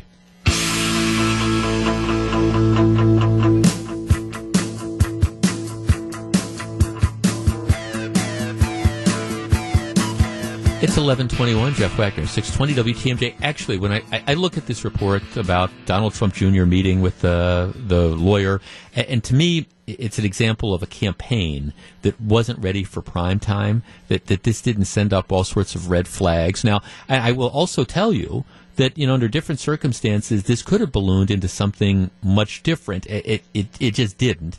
And people who are arguing, oh, this is in-kind contributions, this is going to be a crime, I just... Maybe you have an aggressive prosecutor who wants to take that theory, in which case they're probably going to end up having to prosecute most members of the U.S. Senate, most members of the U.S. House, and all sorts of state officials as well, if every time somebody comes to a campaign and says, I have dirt on a particular candidate, and you say, oh, tell me about it, if that has to be treated as an in-kind contribution. So that's not going to happen. But having said that, the president's response yesterday is that everybody would have taken this meeting. I don't think so. Rick in Oconomowoc. Rick, you're on 620 WTMJ. Good morning. Hi there. Good morning. My comment is I don't think everybody would. And where's Rance Priebus and all this? Rance is he's an educated guy. He knows about this. I don't see him anywhere anymore. He seems to have disappeared. He's chief of staff, correctly? Yeah. No, you mean where is he on the revelations in the last week, or where was he back in June of 2016? The chief of staff. Yeah. Wouldn't he know about this stuff, or is he so oblivious to it that he doesn't have a clue? I don't know anymore. Well, Rick, he wasn't chief of staff. This happened. I mean, this meeting happened in June of 2016, when Reince was the chairman of the Republican National Committee. This was having to do with the Trump campaign. Now, if your question is, why hasn't he been commenting on it in the last 5 days? Well, I think that one's kind of self-evident. I don't know that there's much that the chief of staff can say about this, other than probably sitting in his office, rolling his eyes, going, "Oh my gosh, they did what?" But I mean, this happened in 2016, before President Trump was even the Republican nominee, much less president of the United States. So I I don't know that you can lay this one on Reince Priebus. I don't think anybody suggests that Priebus knew about it. This was Donald Trump Jr. And actually, there's a couple interesting analyses about what I think people think happened here. Right now, that was a time when I think the fact that the Trump campaign had done as well as it had surprised a lot of people, and there were all these little power struggles that were going on. I mean, some people were wondering, okay, why did Paul Manafort, who was the campaign advisor, campaign manager, why did he attend a meeting like this? This was a guy who's a seasoned operative. What would he be doing? And one of the theories is that everybody's struggling for power here. Donald Trump Jr. was trying to assert himself, and that Manafort just didn't want to get in the middle of that and say, hey, this probably isn't a very good idea. Because the truth of the matter is, and again, I don't care whether or not you think this is a non-story or not. You might be right. But this was, in my opinion, still just a really, really, really bad idea. Let's see. Mitch in Sturgeon Bay writes, I don't think anybody except the Trumps and Clintons would engage in this activity. I'm skeptical that this is based on naivete. Both outfits are arrogant and assume that the rules of propriety don't apply to them. Jim says, who paid for flight, lodging, and expenses? Those costs could be in kind. We don't know what they learned until they have contact with a lawyer. I don't think there's any evidence that the Trump campaign flew the lawyer around. I think this was just, here, come on over and we're going to have this meeting. And again, nothing came of it. Bad optics, unseemly, and no, I don't believe that everybody would have done it. I think this was naivete at its best. Now, it's being played as more than that, but once again, it ends up being a complete and total distraction. I mean, even Donald Trump Jr. saying, if I had it to do over again, I would have done it differently. Yeah, I think that's the case. Now, who knows how long this particular Russia element is going to go on, and I know this is going to be the subject of testimony and things, but at the end of the day, I think it's a nothing burger, but again, it's a self-inflicted nothing burger. It's 11:25. This is Jeff Wagner, 620 WTMJ. It's 11:27. Jeff Wagner, 620 WTMJ. Okay, here's a story from the world of sports. Does impact the Brewers. The Chicago Cubs, who have arguably been the most disappointing team in Major League Baseball so far. I mean, World Series champions, flirting with 500. They're 5.5 games below the Brewers. They just made a big trade. And interestingly, with the Chicago White Sox, Cubs and White Sox almost never trade with each other. Cubs gave 4 prospects, including a couple of this top-rated prospects. They ended up picking up this left-handed pitcher, Jose Quintana, that the Brewers had been rumored to want to go for. So they Cubs trade away a couple of their top prospects. Again, it's prospects. It's nobody that's on the team, on the major league team right now. But they pick up Jose Quintana, who is under their control for the next couple of years. But I read the Chicago. It's part of preparing for the show. I get a series of newspapers that I read, and I love reading the Chicago Tribune sports section, because when the Bears are playing badly, people are just, I don't know. I mean, call it Schadenfreude. I just get pleasure as a Packers fan watching people, talk about the Bears. And the same thing is true this year. I mean, with the Cubs, there's, on the one hand, there's some people who say, oh, the Cubs will come out of this. But, you've now got a sample size, pushing 90 games. And a lot of people are saying, hey, there's some problems with that. This, to me, it's a decent sized move, but they've given away some big prospects. But there is an air of panic about this. Their general manager was saying, no, we don't need to go out and make these big deals. We can handle it. And apparently they think that they end up needing to do that. It'll be curious. A lot of times these trades don't work out. The players that come over, they just don't perform as well.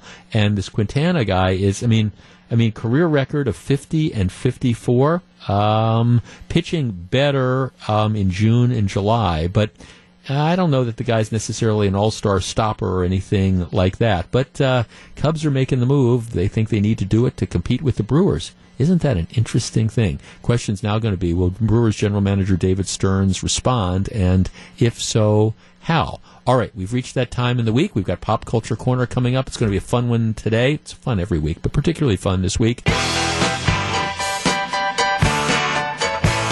It's 11:35. Jeff Wagner, 620 WTMJ. Okay. It is that time of the week that we put aside the heavy lifting. We stop talking about the transportation problems in the state of Wisconsin. We even stop talking about Donald Trump. Whenever I do these topics, I get swamped with these emails from people on both sides. Why are you picking on the president? And then, don't you realize this is it. This is the smoking gun. How can you say that nothing came out of this? This is going to be an investigation. This is going to bring Trump down.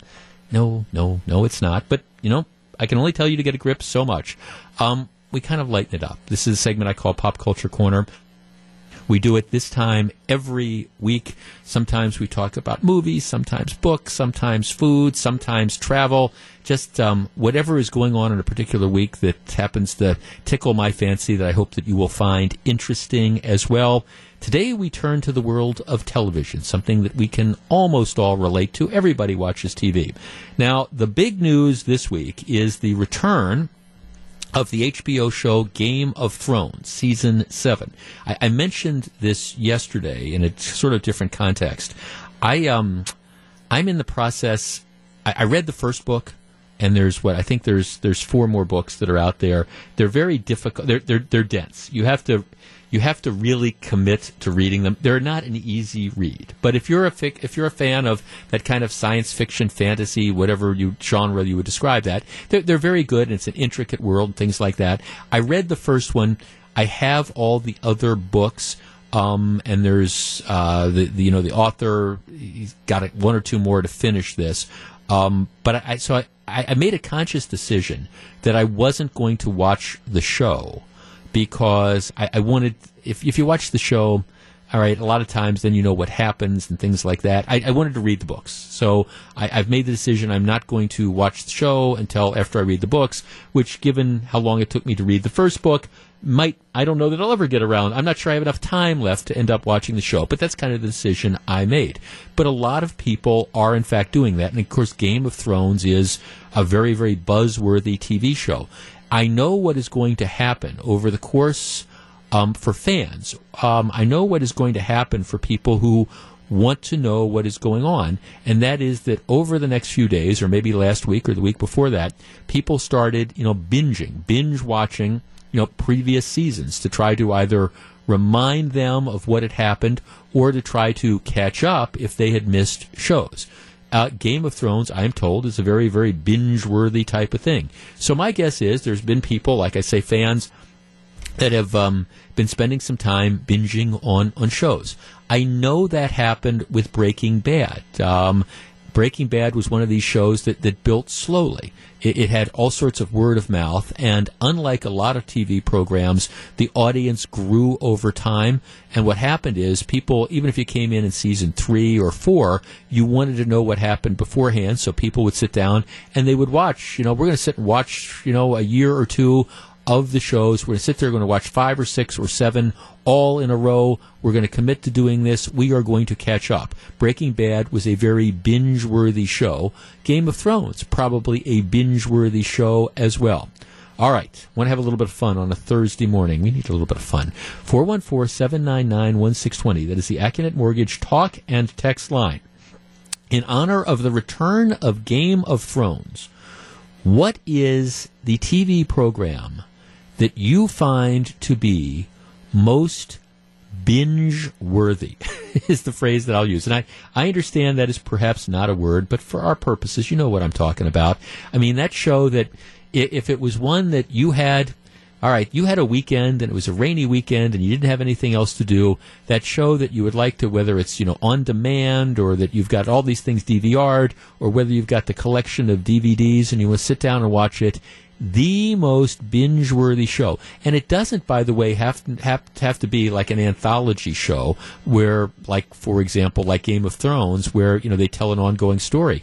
Maybe it's just a show that, I really like that show, and I could sit down and I could watch 3 seasons of blank, and be perfectly contented. 414-799-1620. That is the Acunet Mortgage talk and text line. The most binge-worthy show on television or that that has ever been on television.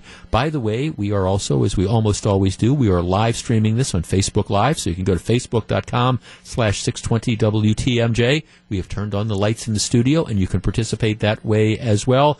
My advice always in these segments is go with your first instinct. Sometimes people try to overthink this, and our phone lines tend to jam up, so call early. We want to get to as many calls as possible. We'll take a break, and then we're back. It's Pop Culture Corner in honor of the return of Game of Thrones, the most binge-worthy TV show ever. It's 11:40. This is Jeff Wagner. Stick around.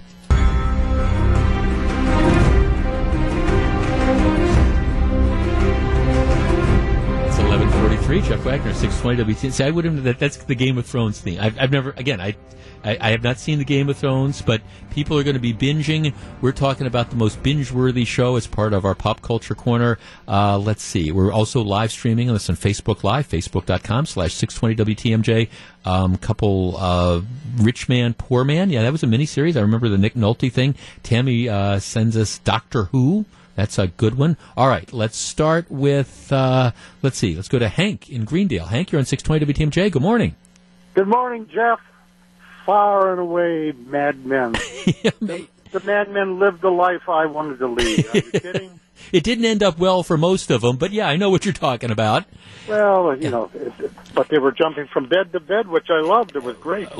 Yeah, you got to talk to your wife about that there, Hank. Yeah, no, Mad Men, I actually was not as much into Mad Men as some people were, but I have been, they're re-showing it. There's something I don't even know which cable station it is, but they're rerunning it like at 5 o'clock every night. They got one episode, and I've been watching some of them.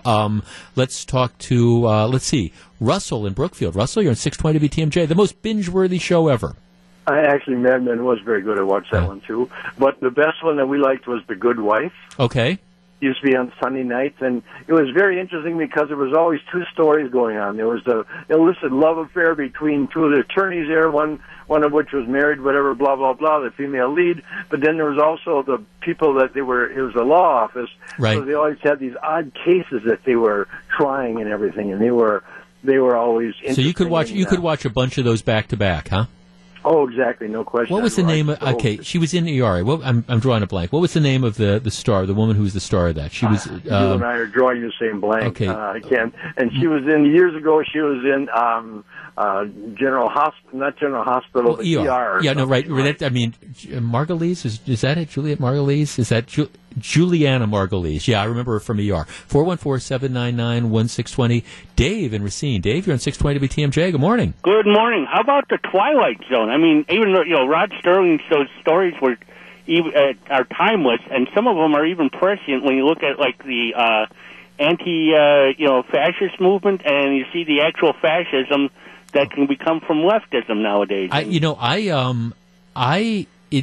get drawn into those. I mean, I can't tell you how many times I've seen, the zones, but, it seems like there's over Labor Day or sometimes different holidays, like the Sci-Fi Channel will have a Twilight Zone marathon. And I swear I will spend 2 or 3 hours, even though I've seen some of these multiple times, I'll watch them again because they're still cool, even if you know what's going to happen to them. And some of the, like the one with, Ed Wynn, the pitchman, that one is always, a great one, and you could name a myriad of. Oh yeah, you're right. We could devote an entire segment to people's favorite Twilight Zone shows. 414-799-1620. Okay, the most binge watchable show around. I would throw in one if you haven't seen Justified, which went off the air last year.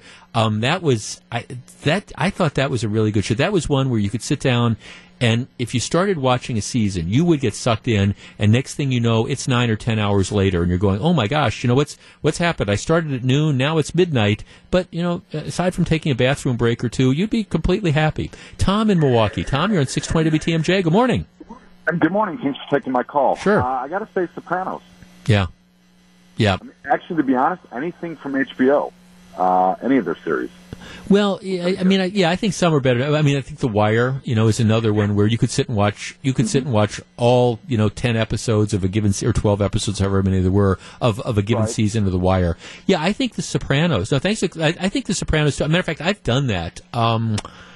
The Sopranos is a show that I think, like a lot of shows, maybe went on too long, and I know that's heresy if you loved it, but I thought they started repeating plot lines and things like that. But the first couple years in particular, I just thought was really incredible. Let's talk to Paul in Milwaukee. Paul, you're on 620 WTMJ. Good morning. Well, Jeff, I'm a political junkie, probably like you are. I got to go with House of Cards. Okay. Have you watched all the seasons of it? I just started on the new season. Okay.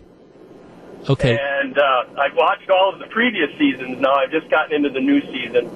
Kevin Spacey is just great in this, and I just love it. It's a great show. Okay, now that's one that you don't have to wait. I mean, the way it works on Netflix, when they drop them all at once, right? So, I mean, you can... Yeah. Okay, how long will it take you to watch a season? Will you spread it out, or will you watch 2 or 3 episodes at a given time? Yeah, I do. Well, I do 2. I try to do 2 at a time. Right. So you will finish the season relatively quickly, I would imagine.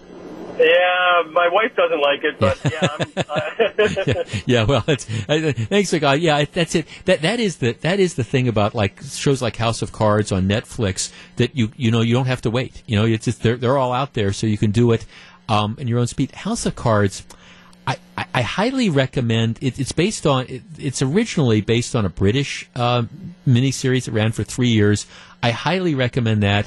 I watched the first 2 seasons of House of Cards off of Netflix, and then I thought it started getting, even for that type of genre, I thought it started getting too weird. I haven't been in touch with that for the last couple of years, but I'm a big fan of Kevin Spacey. 414-799-1620 is the number. Let's talk to Tara in Racine. You're on 620 WTMJ. Good morning.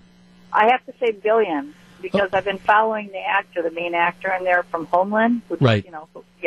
Who got executed at the in one of the of the episodes of Homeland. But I also followed Homeland as well as Billions. Though it's interesting. It's really interesting. Yeah, see, that's it. It's funny. I didn't.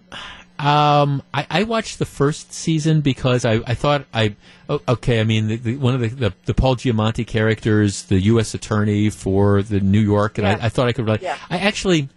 I kind of lost interest in that. Was the second season good? Yes, I thought it was good. You okay. know what I mean? But you know what? It tells me about corporate America. It tells me about what's going on these days. Right. The greed that goes on, and it's all about money and greed, which I'm not interested in. But right. It's kind of like it's laughable. You know what I mean? No. Yeah, yeah. So I love the character that played the district attorney. I saw him in the movie Sideways, which I thought he did great. Right, Paul Giamatti. Yeah. I like him a lot. Yeah, no, and he's been and he played. He was in John. Well, he's done a lot of stuff. But you're right. Yeah, he was in Sideways as well. 414-799-1620. Al in Madison. Al, good morning. Hey, Jeff. Hope you can hear me. I'm calling. I can. Gotcha. Driving here. My go-to show is Shameless. I just love that show and have for many years. It's shame. It's as a matter of fact on our Facebook line, it's explaining. A lot of people are saying Shameless, which is the Showtime show.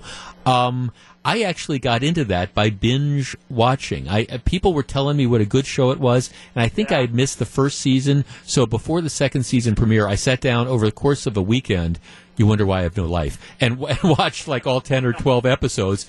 Kind of getting into it, and it was good. I have to tell you, that's another one I've sort of lost interest in as time has gone on. But it's really a funny show, and Now again, it's one of these where.